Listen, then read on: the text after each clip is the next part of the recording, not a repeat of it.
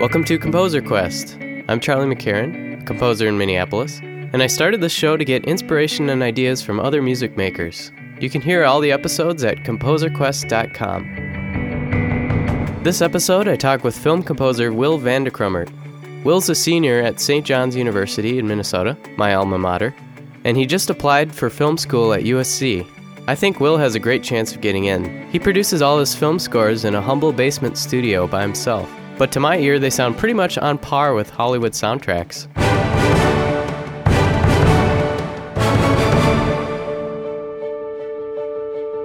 So I'm here with Will van de Krummert. Will, welcome to Composer Quest. Good to be here. I'm stoked. Yeah. Just listening to your soundtracks that you've done, I feel like you really have gotten to learn the Hollywood language of music. I was listening to a piece you did. You took this video that World of Warcraft had put out as a trailer and added your own music to that.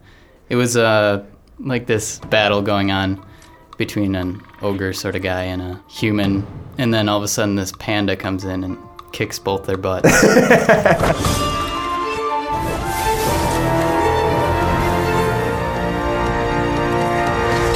Maybe you could describe that a little bit. Sure. The World of Warcraft clip that you just described, that was something that I did for my final project this last semester for a cinematic composition class I took with Brian Campbell, who you just interviewed for Composer Quest as well. When he was watching the clip, the first thing he said was, "Wow, there's a lot going on visually. Make sure that the music doesn't hide that."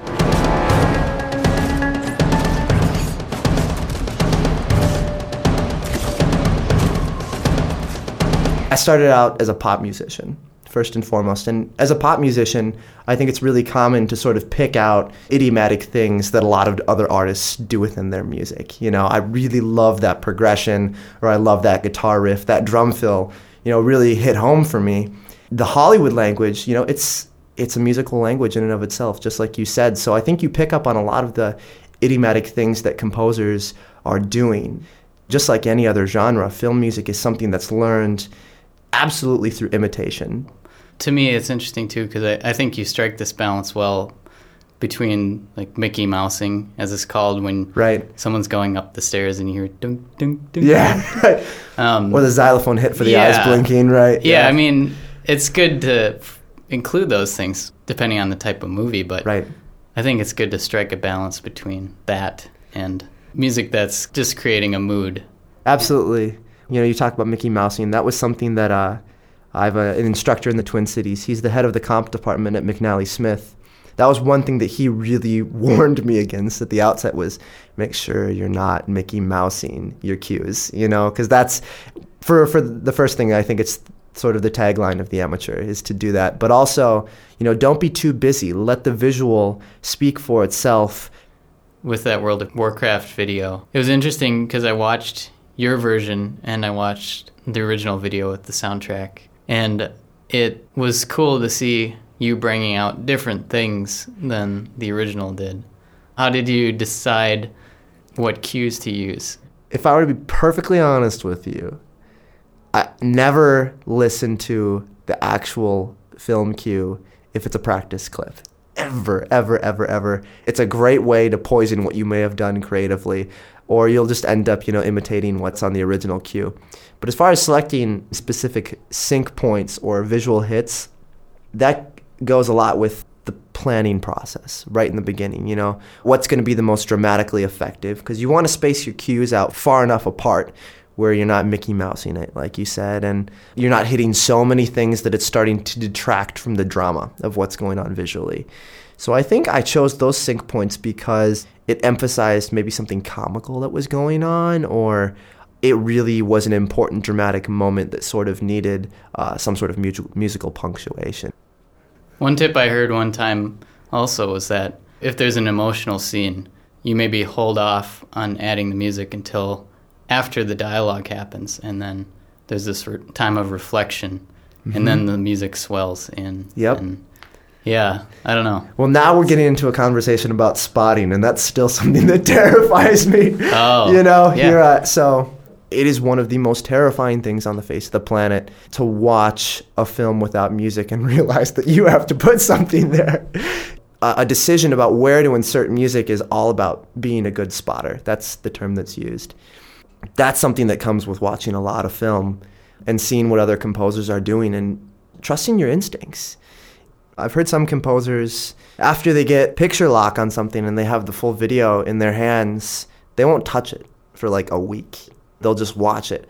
They really want the film to speak to them before they add any commentary musically whatsoever of their own on top of it. Me, I'm very mechanical the way I go about composing for a scene. I set up what's called a tempo map. And basically, you choose all the visual sync points or hits that you want to hit visually, and you set up this map where basically the tempo is altered to make the music fit what's going on visually. But essentially, your work is done. When you've set up your tempo map, all you have to do is write the music for it then. Again, another example of modern technology really helping out the modern composer, making their job easier because, oh geez, what people were doing, is just insane. You have people, this theme for so many seconds, at this tempo, and trying to match things up that way. It was just a nightmare. And And they must have had just insane conductors too. Oh yeah, the conductors. I mean, they still are insane. Oh, absolutely. Nowadays, but yeah, they had to be really sharp that way. do you have any advice for people who are trying to compose their first film score? That's hard because I'm still starting out too. So I suppose my advice would be ambitious. Do things that are bigger than you think that you can.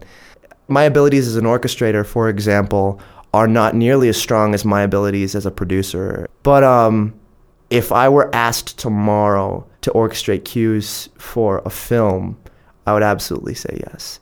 Because I know that I have at least enough of a foundation to start doing that sort of work, even though I'm not 100% confident in it. And a lot of this work is learned on the job through assistantships, through trial and error and that sort of thing. So yeah, my advice would be absolutely push yourself, see what you can do. Have some fun with it. Maybe we could talk about a specific piece of yours. Sure. Maybe Inside of the Enemy? Oh, sure, yeah. So that's one of the tunes that I sent off to USC for my application. And that song was the product of a conversation that I had with my composition instructor. And he was taking a listen to some of my other cues, and he said, you've really sort of got that Hollywood sound down. You've proved to them in your application that you can fit that mold. Now do something different. I want you to go listen to some Stravinsky. I want you to mess with electronic sounds. I want you to mess with time signatures. I want you to push the threshold of tonality a little bit more. And I was like, oh, no, here we go, because I'm very comfortable in my mold. So that was a challenge, but I started writing, and the product of that was Inside of the Enemy. And you'll hear sort of influences, much like what he told me to do. There's a lot of metric modulation, much like there is in Stravinsky's work, like Rite of Spring, that sort of thing. And the really interesting thing is about that tune is that it's in 7. You have this da da da da da da da da da da da da da. So it's kind of offsets you.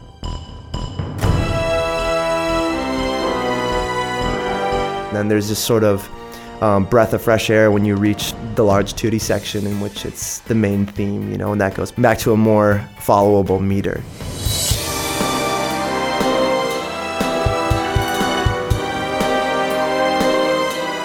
Later on in the section, you have an electro breakdown with just this dirty synthesizer, and it modernizes it a little bit.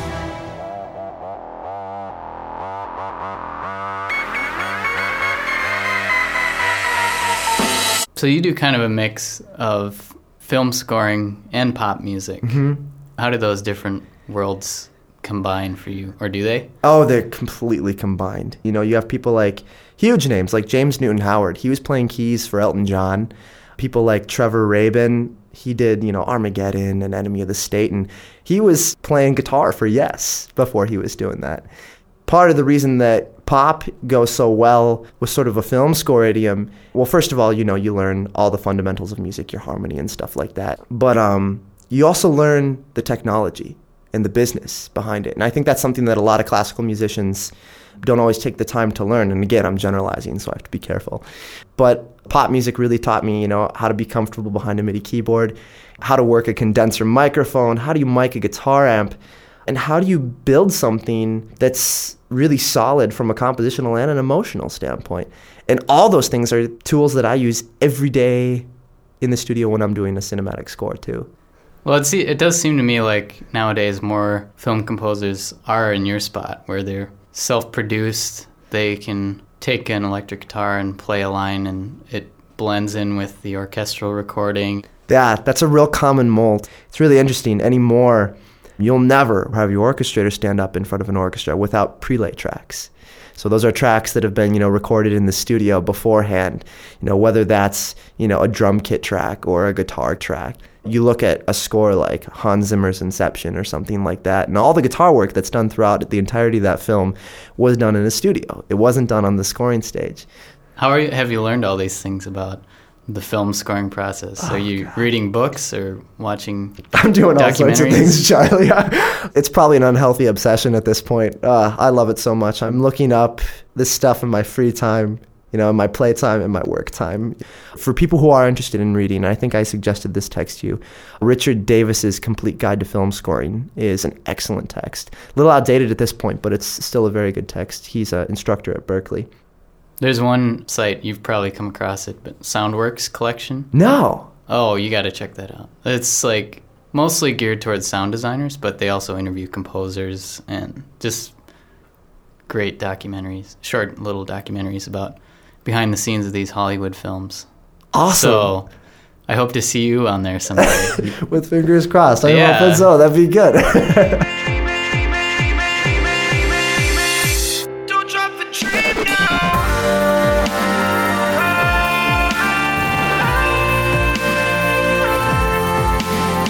Maybe we could talk a little bit about your pop music. Sure. Yeah. That's where it all started. That was and again, I'm laughing because I'm thinking about all the sorts of beginnings that I had. We look back at how elementary some of our starting points were. Where did you start? Oh, geez. I was actually, maybe I haven't really come that far. I started, just recording tracks in my basement, and I absolutely adored Adam Young and Owl City. That was my jam in high school, I think part of the reason that I loved that so much is because here's a guy who's sitting, in his case, in his parents' basement in Owatonna, Minnesota by himself, making these enormous tracks, and just absolutely dominating the pop world now. And I think that was a really sort of attractive musical idea to me, so it's like, well, he did it. Yeah. I want to try this, It's the breakdown of the breakdown. It's intoxicating. How do you approach writing a top 40 style song? Do you have any tricks for people, or? Form. Always watch your form. You want to give, I think if I'm not mistaken, scientifically, there's an endorphin that's released in the brain when you anticipate something in a song and it happens. And that's through sort of this time-tested popular music form that's been fabricated and repeated throughout the years. And so I usually try to stick to a form, so there's enough listener expectation and gratification of that expectation. And I try to pick a genre from the outset. Sometimes it ends up somewhere in the middle of two. That's always something that's really important that I try to do. And finally, if you get stuck writing lyrics, I think one thing that I do most of the time is I ask myself, geez, Will, what is it that you want to say? Stop thinking so hard. What is it you want to say, and just say it. Have a clear message, but if you're top 40, make sure it's about having a good time, that it's fun, which is unfortunate, really, because a lot of top 40 tunes, there's a really empty message that's being pushed right now, and it doesn't have to be that way. You can tell some really entertaining and unique stories. I'm a big Macklemore fan, and for those people that don't know Macklemore, he's a hip-hop artist. He's got this tune, everyone's listening to it right now, and it's played all over the radio, Thrift Shop. And it's all about sort of his entourage of friends and characters that he brings in his music videos, and they're going to go have a good time at the thrift shop. And so make sure that your tune's unique, but it's still happy and go lucky. That's a top 40 tune. I did see an interesting stat, though, that somewhere they surveyed all the top 40 hits, and 60% were in a minor key. Which is like a total shift from the 60s, 70s. And I don't know if that's just because of the influence of dubstep or hip-hop having minor key songs, but I don't know. That sort of minor sound. you have a couple different influences coming into play. You've got rap and hip hop. And at the same time, you have a really strong influence from electronic and techno and house music and, like you said, dubstep and two-step and drum and bass and all the stuff that we've imported from the UK. And I think those have really pushed that sound forward.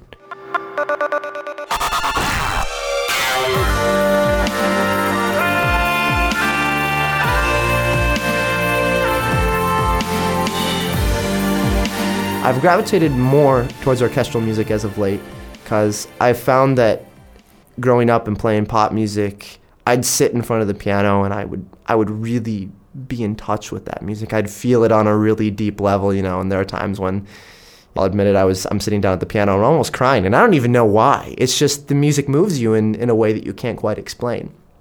And more so and in greater amounts, I think orchestral music has kind of taken that place. There's nothing that gets me quite like a string section swell, followed by a hard timpani hit with a suspended cymbal.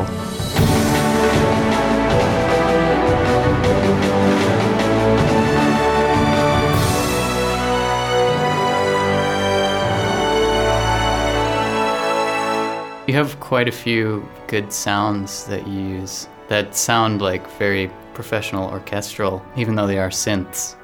How do you go about sound designing your compositions? Very carefully. Very carefully.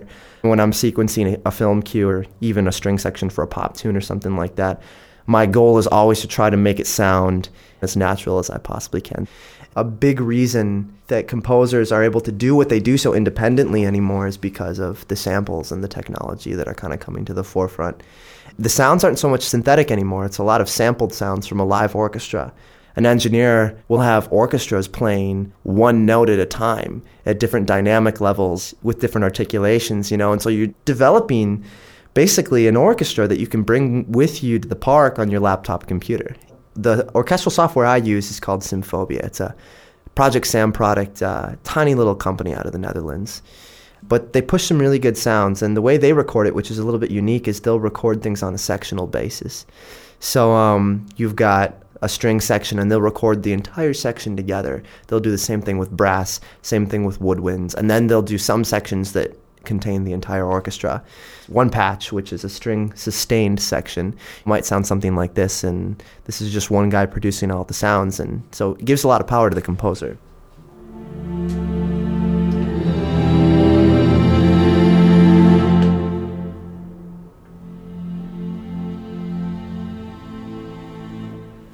So this is very sort of rich and lush sound, Then you have other sorts of sections, like staccato violin sections.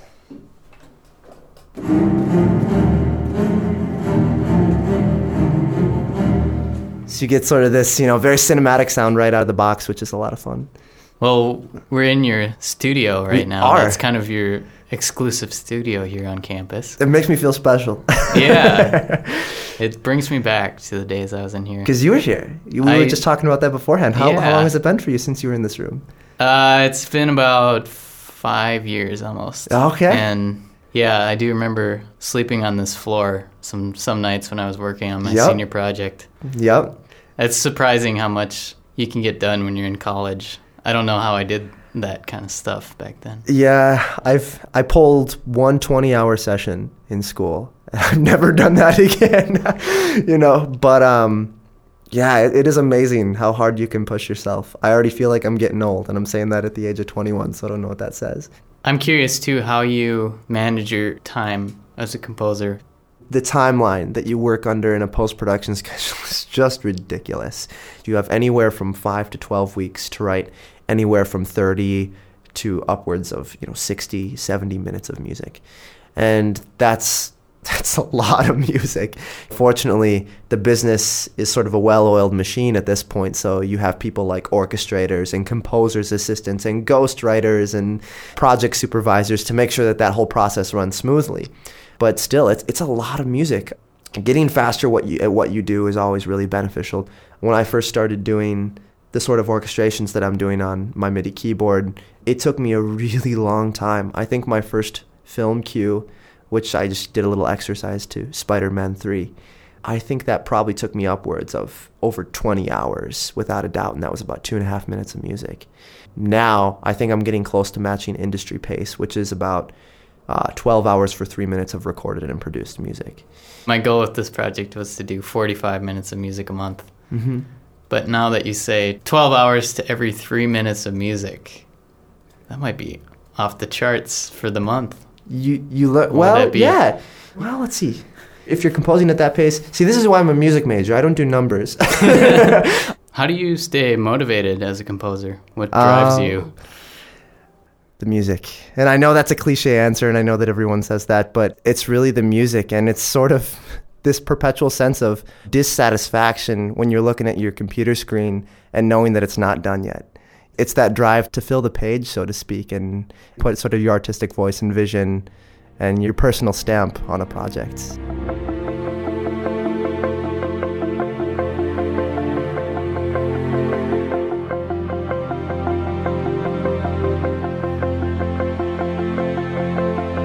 I've had a couple of realizations, I think, as of late that have been really important ones.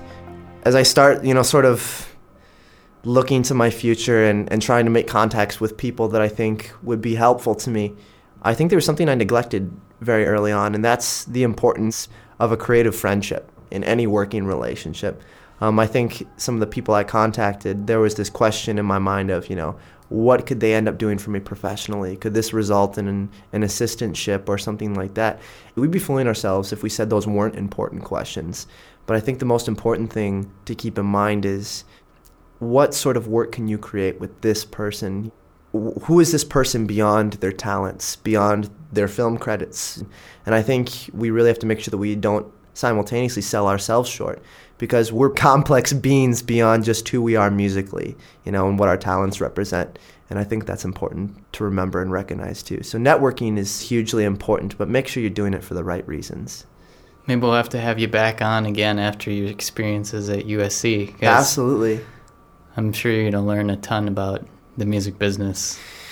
Yeah, I was fortunate enough to exchange a couple emails with the head of the department. His name's Dan Carlin.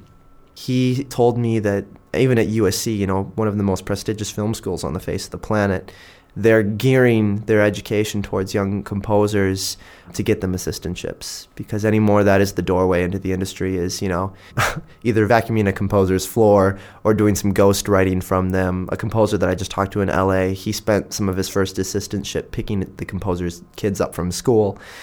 So anything, I was told by him, anything that you can do to make yourself indispensable to that individual is in your best interests. Really make their career shine, and it will spell good things for your professional career as well.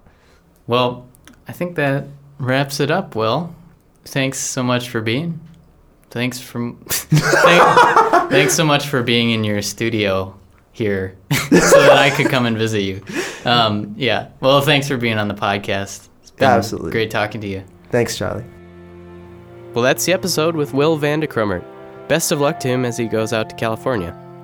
If you want to check out more of Will's music, you can go to willvandekrummert.com. That's Will Van DECROMMERT.com. And if you don't like spelling things, you can always search for this episode on composerquest.com.